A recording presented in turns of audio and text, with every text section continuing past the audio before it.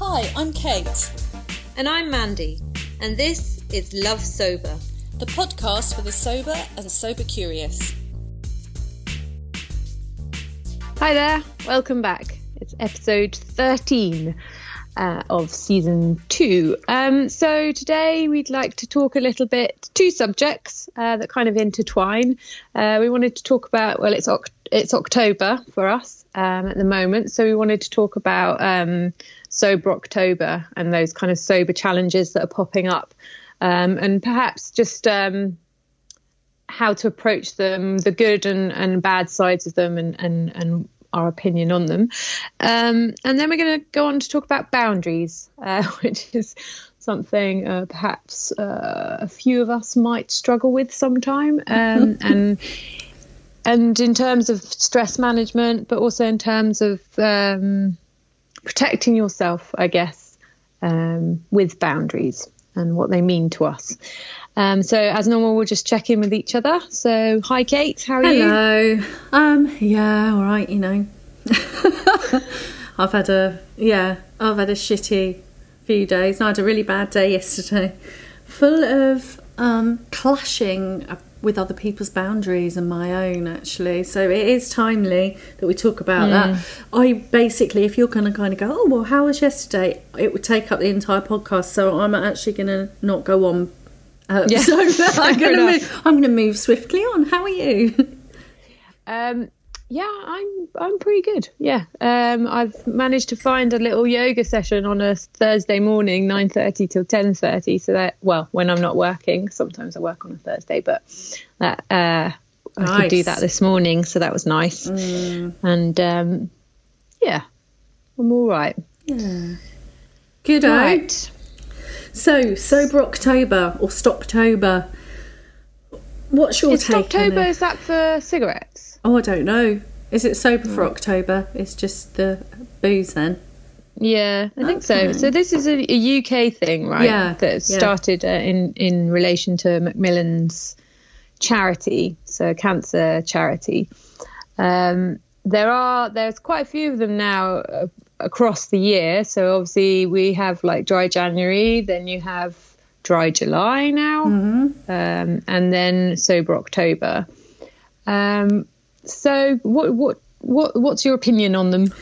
Well, there's a couple of schools of thought, aren't there, on these? And I'm sort of jury's out. I mean, I think anything that raises awareness and gives people the opportunity to sort of to stop drinking for a bit and feel supported in that is a really good thing.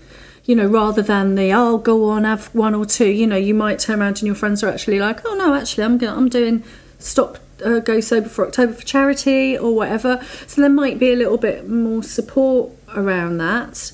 But at the same time, it depends where you're at, because I think the other thing is if you stop for a little bit, you will be using sort of that willpower method of like, right, like I've done so many times, it's so many January's gone, right, I'm not going to drink the whole January, and I get to day 5 and I kind of feel like a failure, and also, or I might limp on a bit further and then have a real binge. So it can really depend on your relationship with alcohol, I think, and the kind of support you've got around you.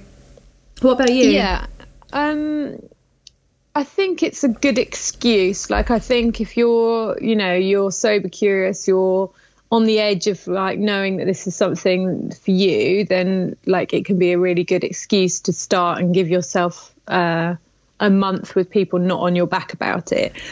Just be like, no, it's for charity. You know, I'm doing this, and then kind of when it gets to the end of the month, keep going. Obviously, I think the standard kind of advice now is that you need at least 100 days, don't you, to change kind of your behaviour and get the addicted side of a drug out. I remember reading in the Easy Way to Quit Smoking again. It's like there's the 3 months. 3 months to be. I thought it was 6 months. I mean, I thought it was 6 weeks to create a new neural pathway, but if you're talking about actual substances, maybe that's different. With that, the 100 days. I know that quite a few things suggest 100 days. Yeah, so 3 for months. sure, like for sure. It's not long enough, you know, if you really want to make a commitment to long-term sobriety. But yeah, I mean, it's definitely a good starting point, and it's nice that there's more than one a year now that can be these kind of like anchor points for people to go, right, okay, you know. Let you maybe kind of reset, or maybe just have a bit of time reflecting about it in a way that maybe you wouldn't. Or I don't know. I guess the advice we were talking about earlier was that, you know, if you are going to do something like that, rather than just kind of burying your head in the sand and looking down and like trekking through, which is the willpower method essentially, you know, like I'm not doing it and I'm just going to carry on until it's over, obviously you're very likely to kind of binge or return to the same habits, or even worse at the end. It's the same with any kind of diet, isn't it? But if you kind of approach it by really sort of assessing how hard or how easy it is, when you're triggered, when moments, you know, document your months. Do it really mindfully, actually. I think it is to see what comes up for you and use it as an opportunity to reflect and to be curious about what's working and what isn't. Maybe that it's a good time as well to ask some you know, maybe not easy questions of yourself as well. It's like, maybe, you know, was it surprisingly difficult to get to day 3? Why is that, you know, and have a good look at it, I think. So, I mean, again, as well, I think anything, it sort of means that you turn on Good Morning Britain and they'll be talking about it, and they might then talk about, you know, the links to cancer, and they might spark off different conversations. So I think all that, you know, raising awareness as just slightly just challenging the fact that that's still very entrenched notion that we should all be drinking a little bit as just part of the fabric of life and never ever question it. So if there's more opportunity to that, then I'm always really happy to see that, really, you know. I mean, we were talking about this earlier too, but just a note aside, I have noticed that even though it's a more open time to talk about it, you are going to have more support. You still are going to have people that will be like, oh, really? Why are you doing that? You know, so I guess it's like, just try and protect yourself a little bit to, you know, it's like, who do you tell? How do you announce it? Talk to people that are going to support you, you know, that are perhaps doing it too, rather than kind of, drinkers are never going to be open. People that want to keep their blinkers on will keep their blinkers on no matter what. So they can be quite ruthless. So I saw something on Facebook the other day just with a friend, and it just made me feel really sad. It was just like, can't people just be supportive? And again, if she'd given up cigarettes, they'd be like, well done. But because it's booze, everyone gets all upset and their feathers are all ruffled and start cracking jokes, you know. And it is just like, okay, we get that you are not thinking the same, but you could apply the same thing because it is a drug. And it's for her. And just be nice as well, just be nice and supportive. I think we were talking, weren't we, because that led us on to talking about boundaries and that thing about sort of protecting yourself a bit and choosing your audience and what to say. I think we'll be going sort of talking a bit more about that later, won't we? But okay, let's start then. Boundaries. I'm doing Sober October. Me too. Yay! Anyway, so boundaries.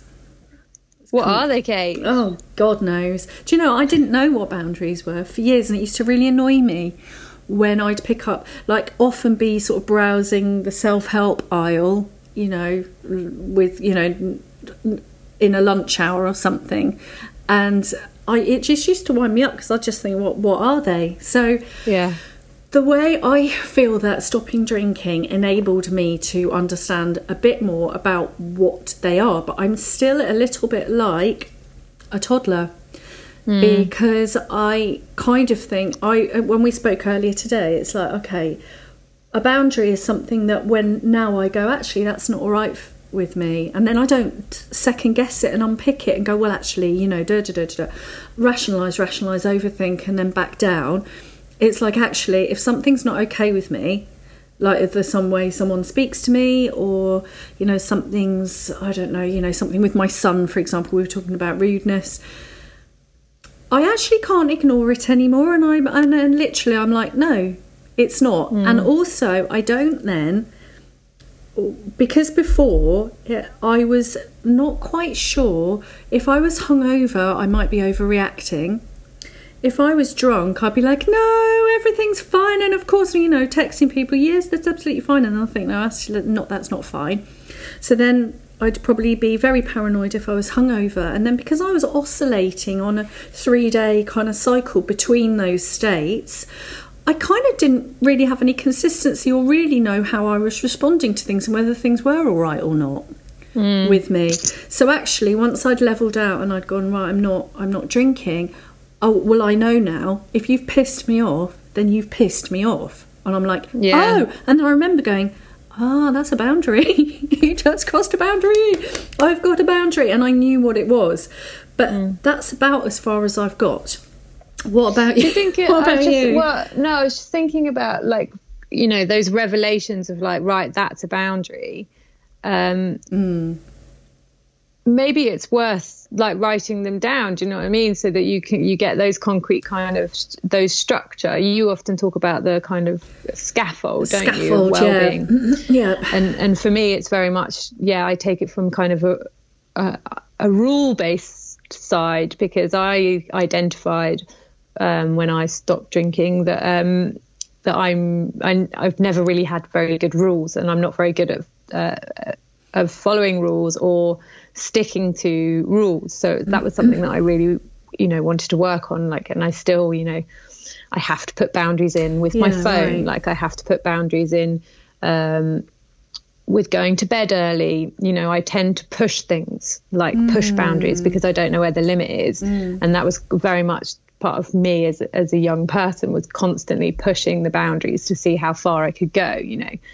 Will he still love me if I, you know, am really annoying? Or will this friend come back even though that I did this? Or, you know, that kind of like looking for where that edge was. Looking for someone else to provide the edge. Yeah. So for me, you know, and a massive part of me kind of now obviously is being sober and having a somewhat public voice is, you know, that I have people to keep me on the straight and narrow, you know, like I put in. So for me, it's been very much looking at those, you know, putting in boundaries that I've never done before.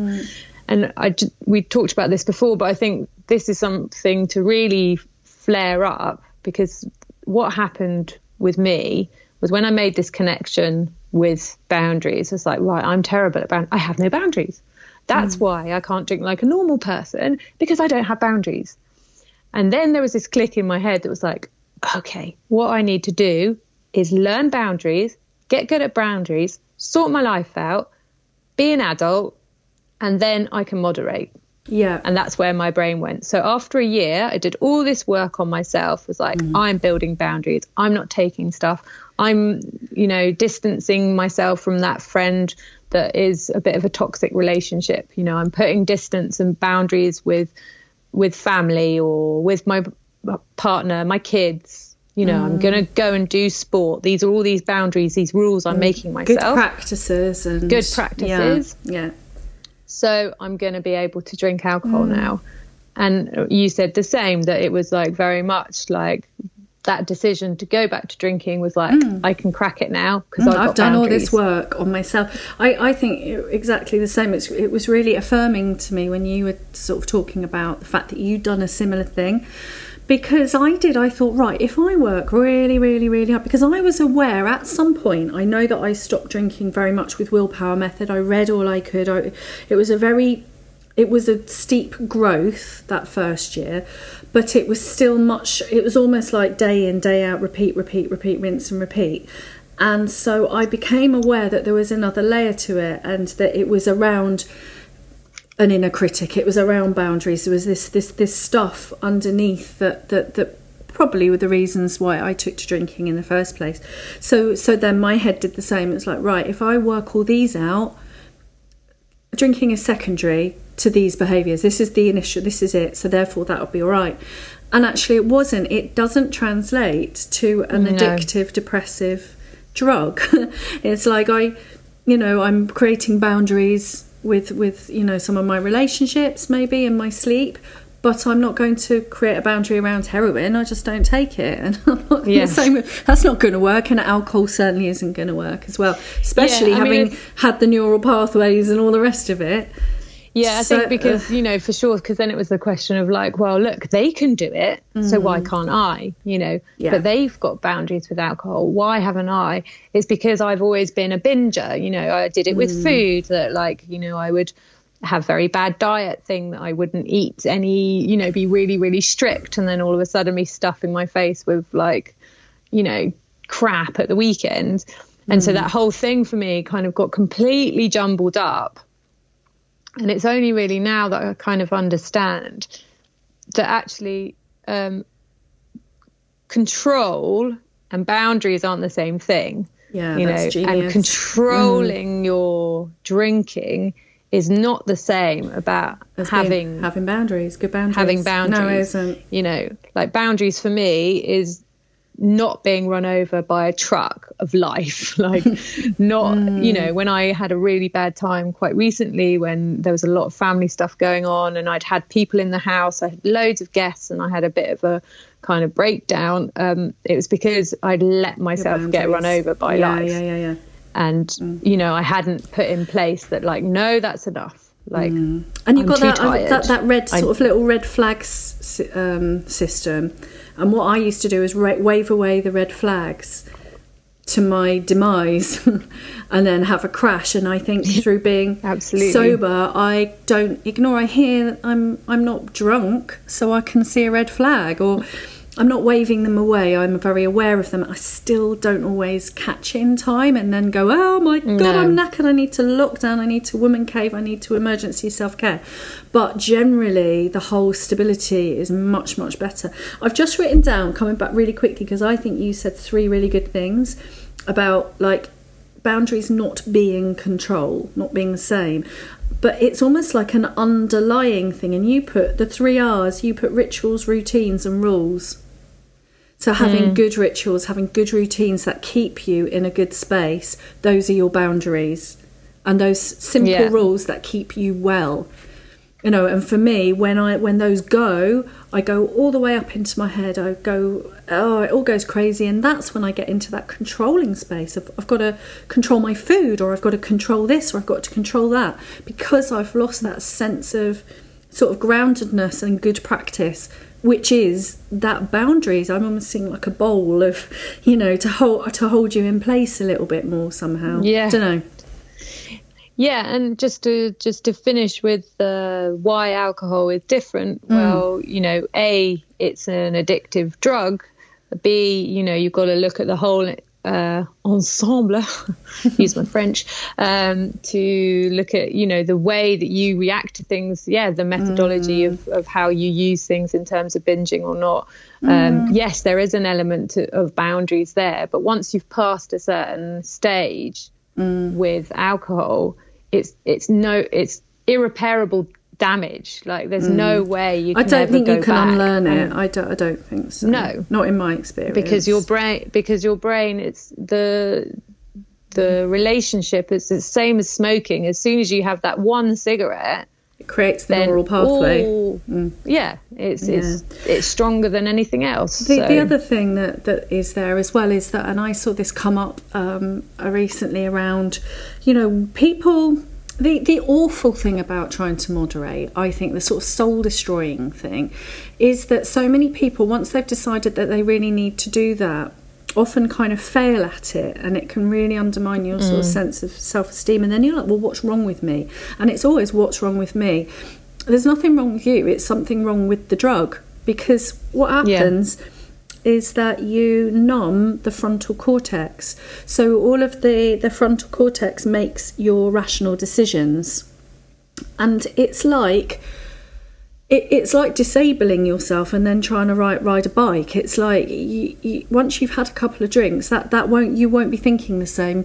And that, I spent years and years going, well, I never smoke, and unless I've drunk. And I thought I was so weak-willed. I'm like, what is wrong with me?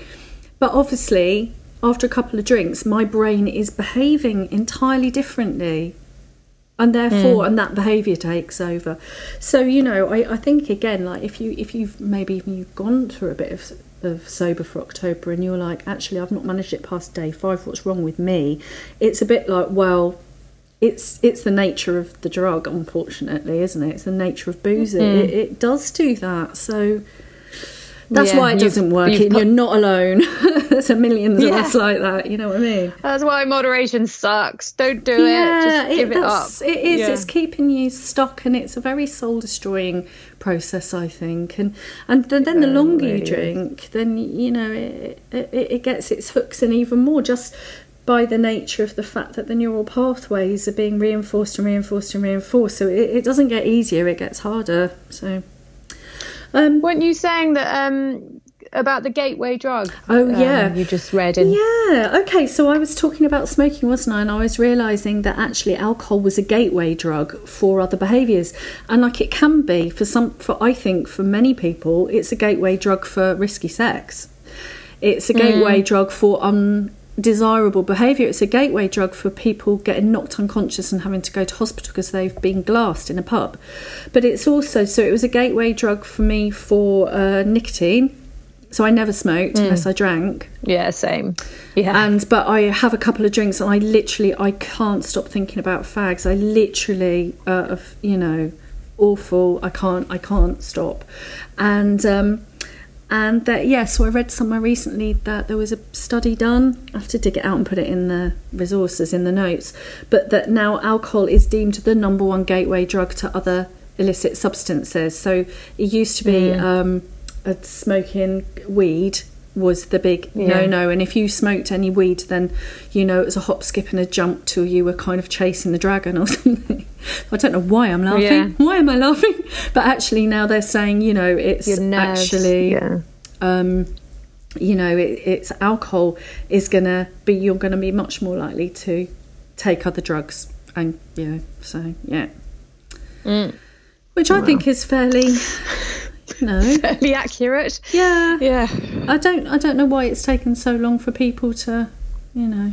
Anyway, well, I do. I mean, that goes into who funds the research and all the rest of it. But anyway, that's another podcast, isn't subject. It? So the other thing we were talking about in terms of boundaries was, you know, it's like today I really have to get off the fence again. But I was saying that one thing, I was reading the 12 Steps recently, and I know that it's hugely helpful, and I'm aware that I don't want to upset people, but for me, I think what strikes me is the language was written for men by men quite a long time ago, and there was a lot about apologising and atoning for how bad you've been and the fact that you are powerless.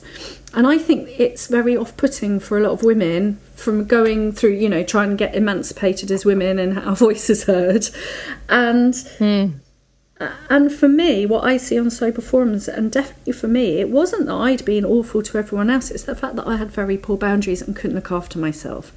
So it was I need to learn people and things being horrible to me, indeed, and the inner critic, and so for women, I think it can often be actually, you know, that would actually make me worse, having to follow something like that and think I was really awful and that I'd done all this bad stuff and I had to give something over to God and that I was really powerless, would just exacerbate how shit I was already feeling. And I need a whole dose of love and a whole dose of boundaries, and to get well and to get properly well in myself, and all of that self-protection. And so, you know, things like Brené Brown, the whole, you know, shame and sort of codependency and all of those things about how we build our boundaries. You know, let's love ourselves, fall in love with ourselves, apologise to ourselves, make promises to atone with ourselves. You know, I'm like...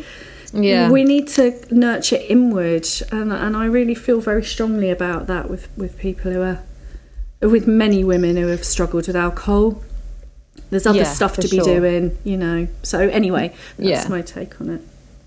No, but I think that's the thing. It's like the boundaries it is removing the things that stop you from being able to be well. Yeah. simply. Yeah. You know, if it's friendships, if it's like, and actually I've had something recently where I have a friend who's got very strong boundaries, and she's absolutely wonderful friend, and she picked me up on my behavior with her, which was quite a painful thing to go through,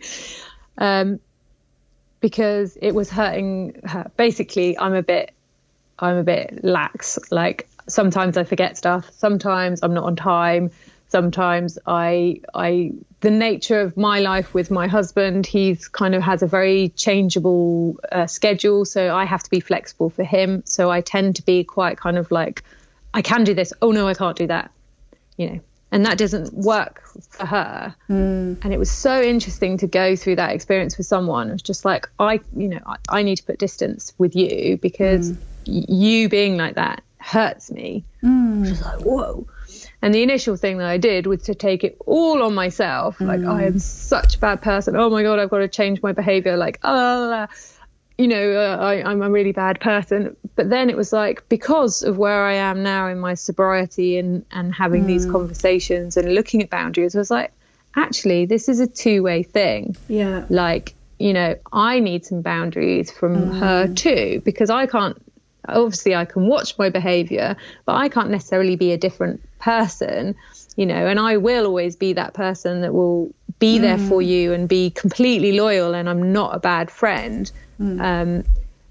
But sometimes I'm going to like change my plans because my daughter comes first, or something else happens, or whatever, you know. So it's just like, okay, like, and again, it's like, it's not that me being pious and apologizing and you know, and taking all that power away from me. It's about looking actually at both of you, and I think so that's it's really equal important, and seeing what works and what doesn't, and actually going, well, and it doesn't mean that we can't be friends. Do you know, that's really interesting though, because I've written down people pleasing and anger, and I think this is something for me that I'm learning, is it's okay to be angry and I don't have to fix, because usually if I'd lost my temper, it would be like, oh, that's an awful loss of control, and I have to fix that straight away.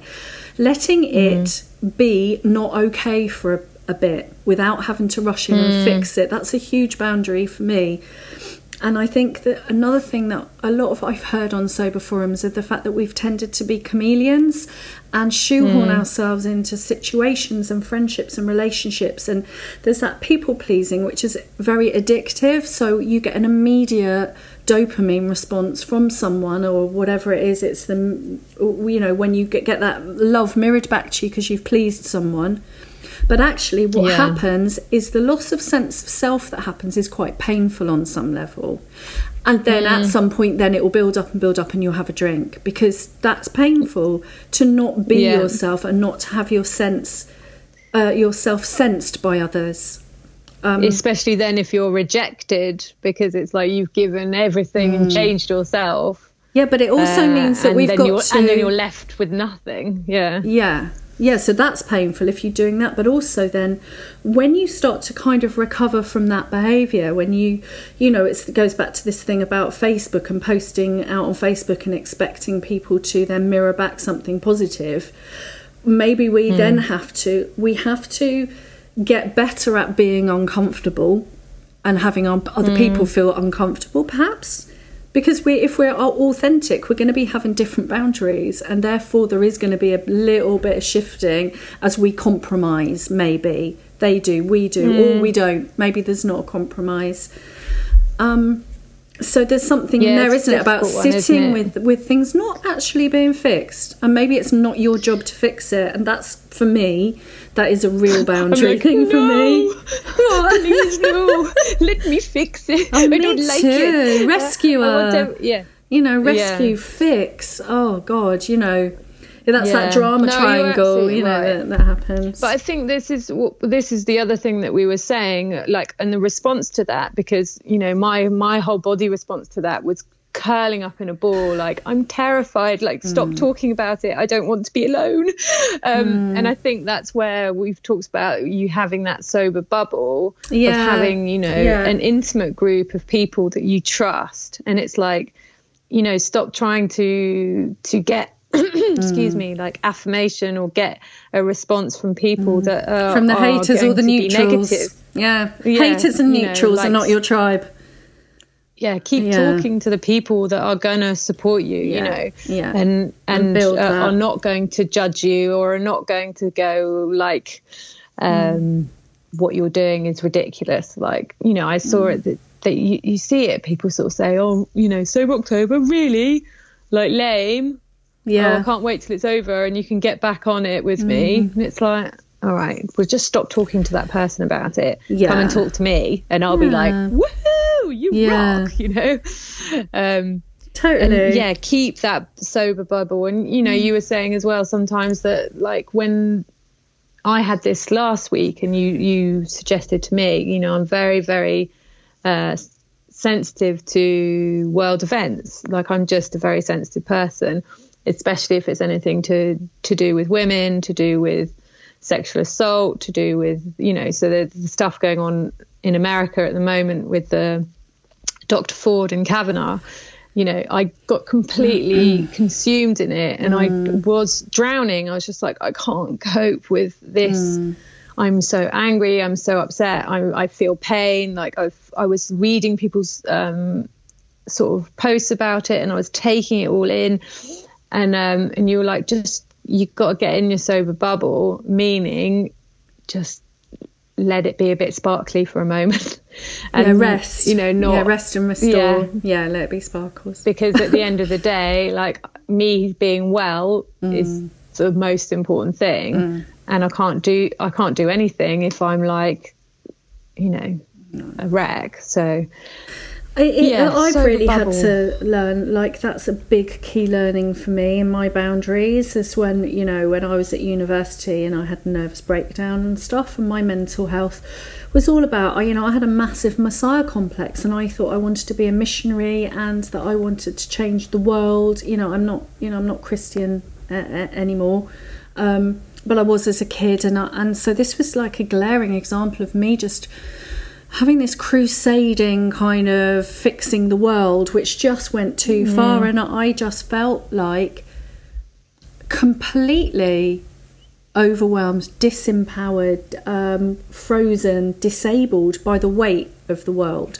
And for me being able to, and it seemed completely wrong to me to it seemed very selfish to me to ever put myself first. It was like I was crippled. I remember a film called Breaking the Waves. Did you ever see that?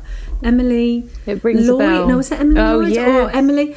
And it was hideous. It was like this really bleak Scottish Christian thing about a woman who was so abused and so felt so awful and guilty and self-flagellating. And it was like, that's where I was, And so for me to create a sparkly, sober bubble with the boundaries around me, to know that I've got my own back, that what if I have my own back?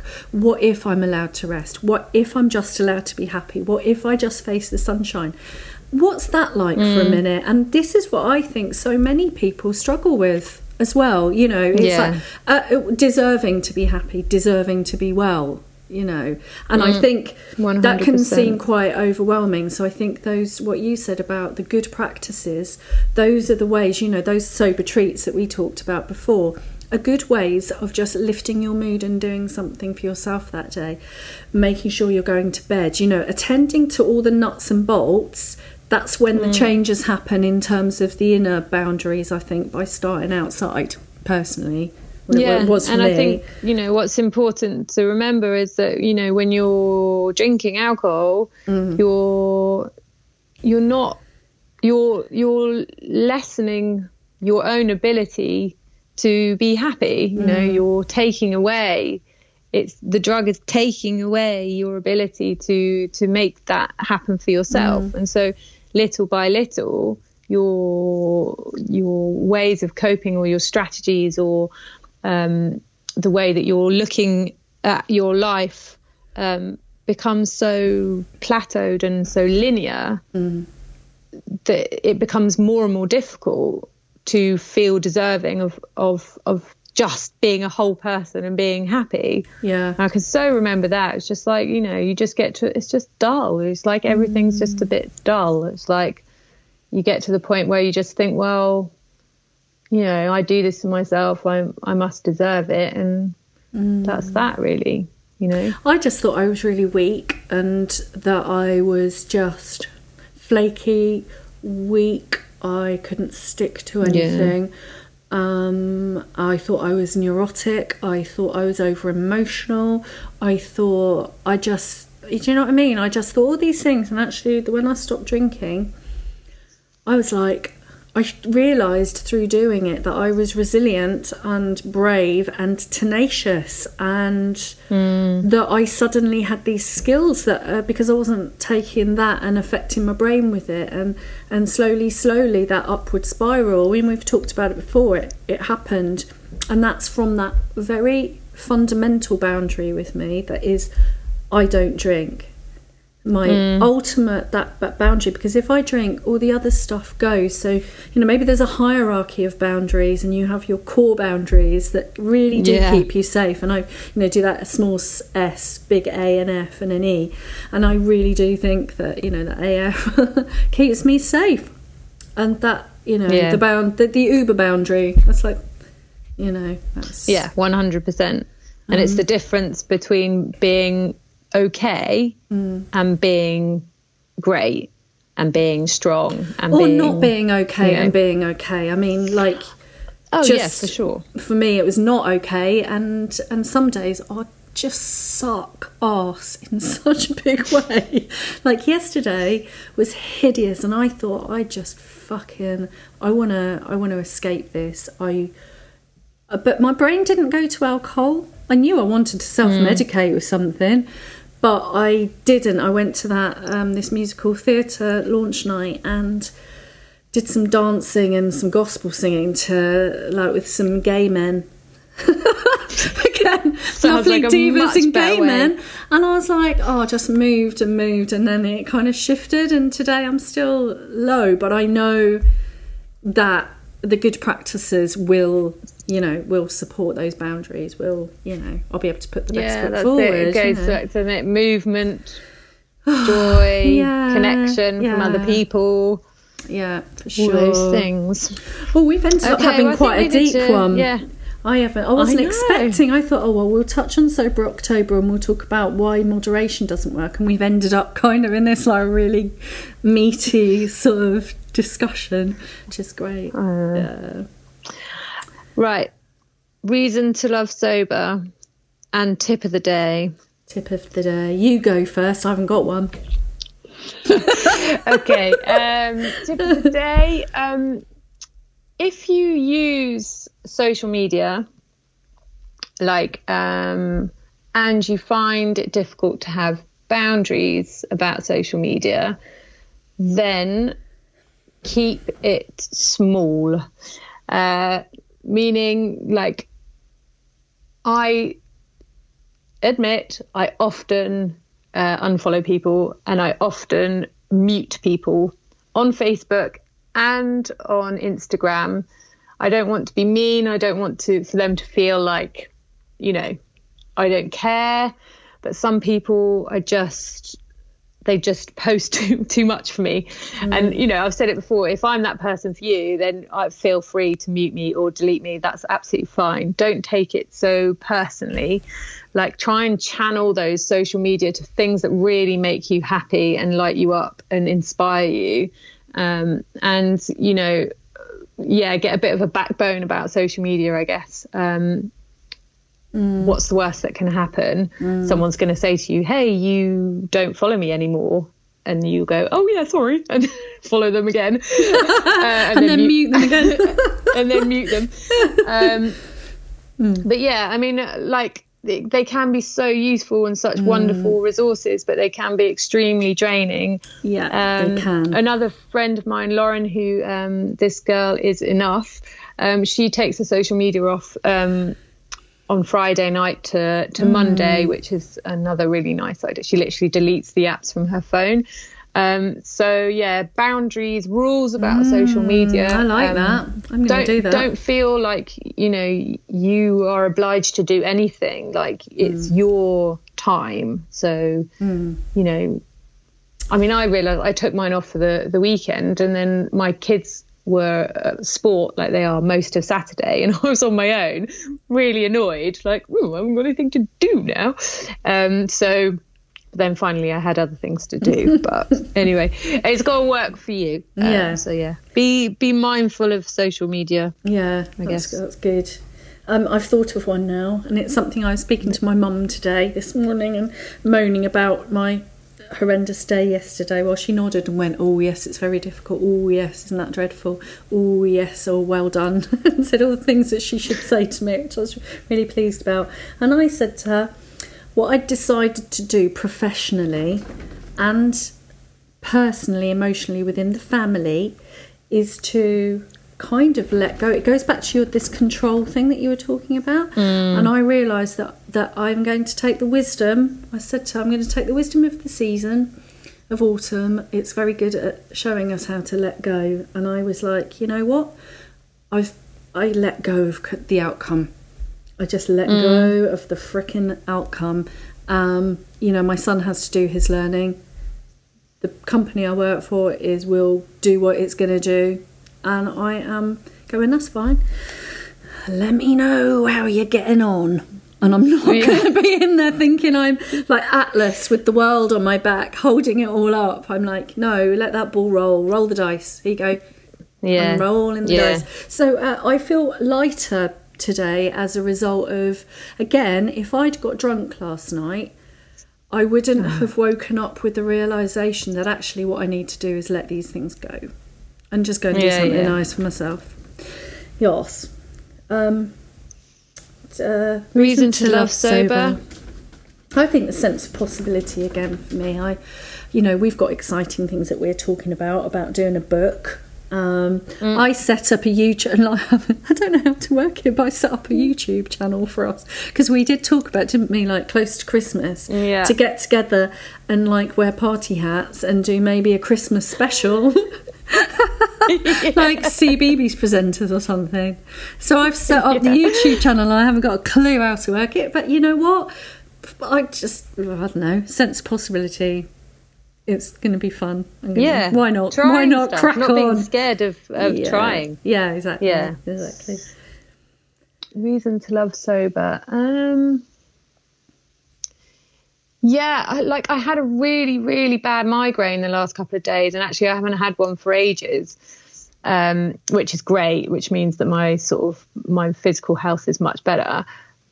But lying in bed with, that clamp on my head and knowing that it wasn't self-inflicted, that it was, just life getting a bit too... It was a school trip with like 100 kids.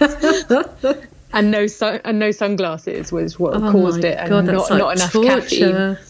Yeah, it was actually really nice, but I wasn't very well prepared. But yeah, and it was just like, it felt like a really, really bad hangover, headache, and God. If you ever doubt it, just put yourself in that place of God, when you can't move your head. Because you're going to puke and it's banging and it's,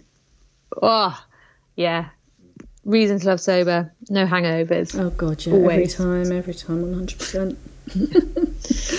Okay, we better say goodbye. Yeah, so if you're immediately concerned with your drinking, go and visit your doctor. If you've got a good GP, and again, for resources and agencies of support, drinkaware.co.uk is a good place to start to find things near you, and other places you can try to get support, because there is actually quite a lot of sort of support that might be available that you might not know about. So check it out. All right, so we'll see you next. Have a good week, and we'll see you next week for more chat. Bye.